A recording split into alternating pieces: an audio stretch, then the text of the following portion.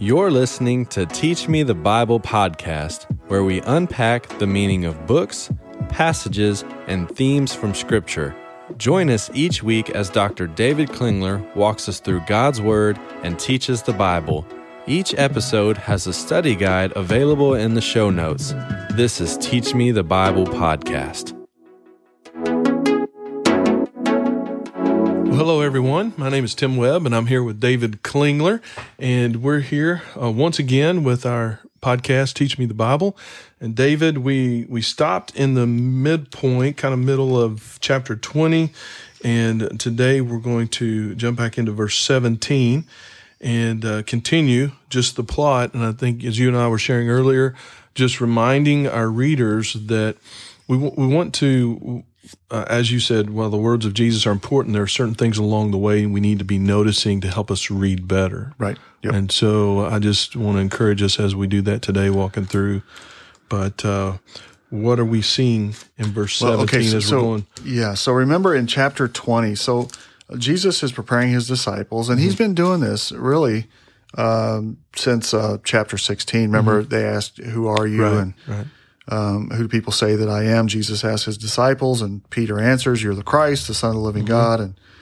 And Jesus explains that he's going to build his church, and then he warned his disciples they should tell no one that he's the Christ.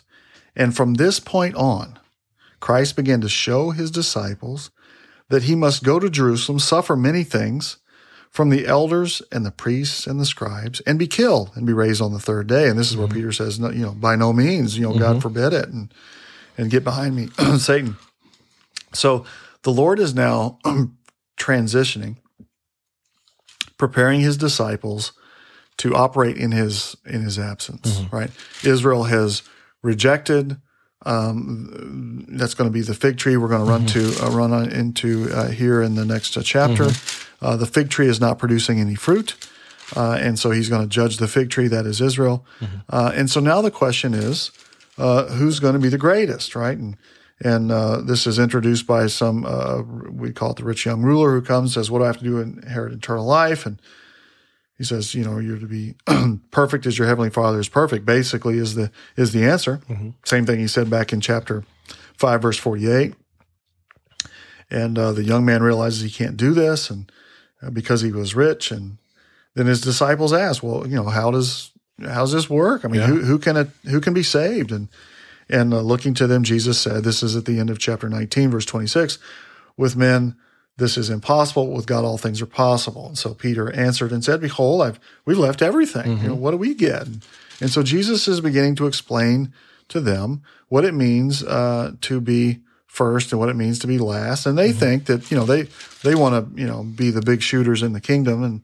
And even here we're going to, the mother of the sons of Zebedee is going to come and say, "Lord, let, my two sons sit on your right and on your left." And Jesus is going to explain, you don't know what you're asking. So that's kind of where we are. It's in this preparation for Jesus' absence, right? And of course, his absence is going to be because he's going to be crucified, convicted, condemned, crucified, killed, resurrected. And so that's where this story goes. So we're just watching this development as we go. Jesus training his disciples, but then the plot's still continuing, where Israel, the Pharisees and the Sadducees are still trying to condemn Jesus and get him put to death, and they're going to get him put to death. So this is verse 17. We're in 20, verse 17, and Jesus was about to go up to Jerusalem. He took his 12 disciples aside by themselves, and on the way he said to them, "Behold, we're going to Jerusalem." He's saying it again, "and the Son of Man will be delivered to the chief priests and the scribes, and they will condemn him to death. And will deliver him to the Gentiles and mock him and scourge him and crucify him. And on the third day he will be raised." And in response to this, the mother says, wanted to make a request of him. And Jesus said, "What request do you wish?" And she said, "Command that in your kingdom these two sons of mine may sit on your right and on your left." And Jesus said, "You don't know what you're asking for. Are you able to drink that which I'm about to drink?" And they said to him, "We are able." And he said to them, my cup then shall you drink, but to sit on my right or on my left, this is not mine to give, but it is for those to whom, the place has been prepared for by my Father. Mm-hmm. So hearing this, the 10 became indignant towards the two brothers. Interesting that, you already have dissensions in the ranks because of leadership, right? We want to be, leaders. We want to, be above everybody, have authority over everybody. I find it interesting in the Bible that often there are two definitions for these things. There's, God's definition, and then there's Satan's definition. And what does, being a leader and ruling over look like on Satan's side? Well, it's domineer. Remember when Israel wants a king back in the Old Testament, and Saul says, be careful what you ask for. Right. Because you're going to get a king that looks like Satan's team, that, tax you, enslave your sons and daughters. They're going to build, houses for him, projects for him, and that's not what you want. And but the leadership on God's team is laying down your life, sacrifice, service, right? So rule is to bless, to care for, provide, protect, and so this is exactly where Jesus goes. Jesus called them to himself and said, that the rulers of the Gentiles lord it over them. And that's really what, hey, we want to be lord over. No. To lord over, to be great, to exercise authority over men. That's not what you're after. This is not so among you, but whoever wishes to be great among you all shall be your servant. And whoever wishes to be first among you all shall be your slave. And so just as Christ came to lay down his life, so also you do the same. Just as the Son of Man did not come to be served, but to serve and give his life as a ransom for many. And so I think that often in the church we have this leadership model that says you're supposed to be the leader and the big shooter, and you're supposed to lead the, change the world mission system, or and everybody's supposed to kiss the ring and bow down to you. That's not it, right? It's serve, just serving those around you, right? Sure. Leadership costs you. It always does. It always right? costs. There's a price that will be paid. In Satan's model, leadership costs the people who are led. In God's model, leadership costs the leader. That's right. Yeah. That's right. And so if leadership isn't costing you, you probably need to check how you're leading, because it's costing somebody. Yes. Right?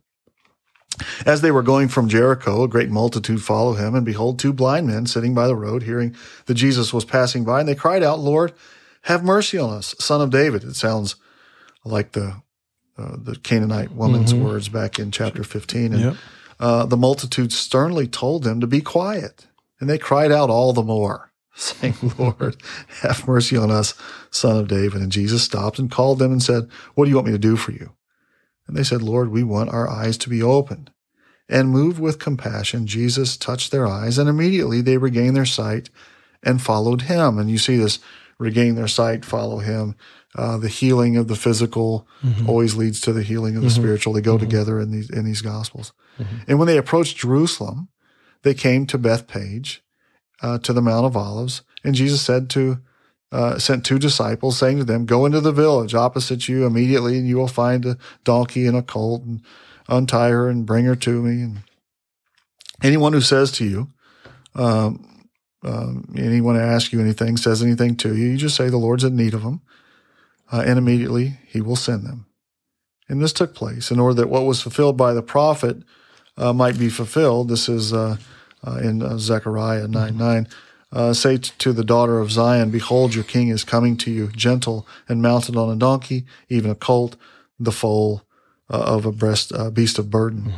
And the disciples did this just as Jesus directed them, and brought the donkey and laid the garments on it. And this is the triumphal entry. So, and so Jesus is training his disciples. This is what leadership looks like. And the story's just going right along. You just wonder, are they getting this? Are they picking this up? Because because it's not saying, and it never stops and says, and then they understood what he was saying about leadership. Right. Right. We're going to have to see. You just see them continuing. Yeah, and so he's walking along, and he keeps saying, "I'm going to be persecuted. I'm going to be suffer. I'm going to be crucified." And they're going, and now tell us again about how we're going to be great. Yeah, we're going to be leaders, right? We're going to say, right. He goes, "No, you got to walk the trail I walk. You're going to suffer as I suffer, and it's going to cost you." And they're going, "Yeah, this is going to be great. We're going to be leaders, and we're going to be big shooters. We're coming into the kingdom, right? Coming into the kingdom. Yeah, right. Here we go. And here we go." And so it's like they're not getting it. They're not picking. But we'll see that in the end they actually do get it. Can I just ask you a question? I think. Do you think we do a disservice to the church when we share the gospel and people are, coming to faith in Christ? It's almost like we stop at that moment, like, all right, package, signed, sealed, delivered, tied off, and we don't always follow through with, look, you need to understand this life that you are now going to have in Christ. I feel like we cut it all short. We stay on the mountaintop, and we fail to teach people what it means to follow Christ thereafter in this, how he came to serve, not be served. I just feel like we're selling the church short as a pastor. Yeah. When this morning we were in our men's study and we were in Galatians, and we answered the question, what does it mean to walk by the Spirit? The way that you receive the Spirit, you heard of the mercy available to you in Christ, you recognize you were a sinner, you believe the gospel, you receive the Spirit. Well, tomorrow when you wake up, what do you need to do? You need to be reminded of the gospel. Right. You need to go right back to you're saved by grace through faith.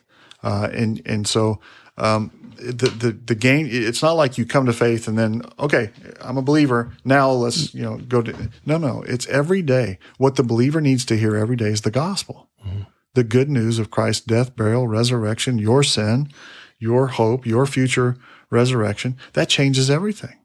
Now, that's my guard against, doing something like, domineering over people. That's not what Christ did. That's not what I'm supposed to do. That's not what any of us. But man, we sure get caught up in the worldly way of leadership, and so yeah, we need to stay right there with the gospel. And why do we do what we do? It's the gospel. Why do we live the way? Because Christ laid down his life for us. We should lay down our life for others. It just you never leave that. And I think we're right. Kind of come and say, we're saved. Oh yeah, we're saved. Okay, now tell me about how I can be a great leader in the church. Or tell me about the blessings to come. Yeah, tell me about the good stuff. Yeah, what do I get now? Yeah. And we're called to a life of service, of sacrifice. This is going to cost. It's going to cost you. Right. And so it's consistent always. It's the same problem. We're not running into any new problems in the church. It's the same problems that have been in the church because it's in us. It's in all of us. But so the disciples are missing it, but Jesus, the story's going right along. And there's a sense in which in the Gospels, and this is true in the Synoptics in particular, that you walk along with the disciples and you get to discover as they do, right? And learn as they learn. And they don't learn it along the way, at least not totally. They figure it out later. And in the book of Acts, Luke Acts, you see in Acts, they're figuring out what Jesus was telling them the whole time. And, and so the story just kind of keeps rolling along. And it's as it should, right? The Helper, the Holy Spirit, which I will send, he will teach you all things and call to your remembrance all that I said to you. That's the Gospel of John.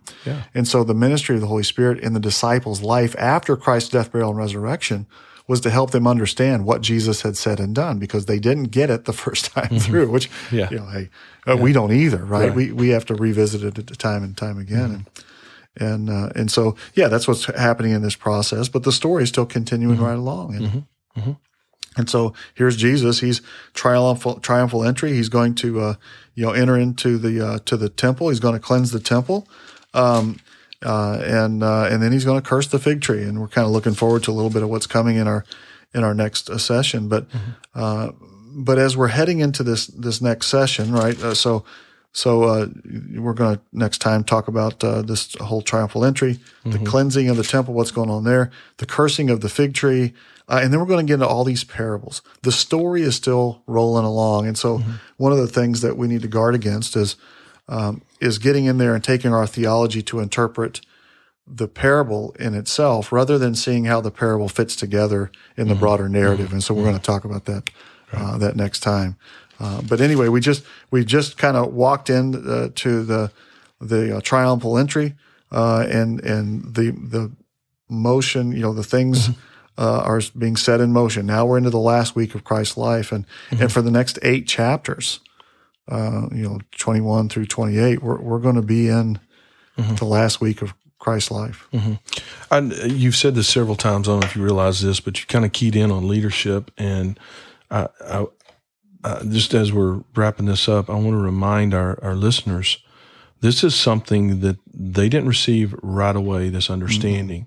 And so I know some of us, I've had some listeners ask me, I just want to get it, and sometimes I can't quite connect. Sometimes it goes over my head. Sometimes I'm tracking along, and I just want to remind them that we're no different. If anything, we're worse off because we are Gentiles and we're not the disciples. And in this leadership concept and the serving and sacrifice, the greater amount of time that I just present myself to the Word and say, okay, Lord, teach me through your Word. And I have, we're walking together, the greater my understanding of the depth of sacrifice, so that when it does cost me, I'm going, okay, I must be on the right path here. And we grow in that understanding. So I just want to encourage our listeners, continue this journey of understanding. We're in the faith.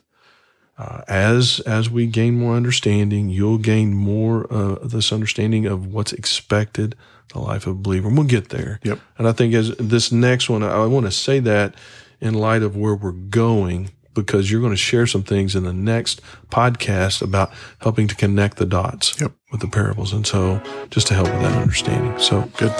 So thank you, David. Look forward to the next one.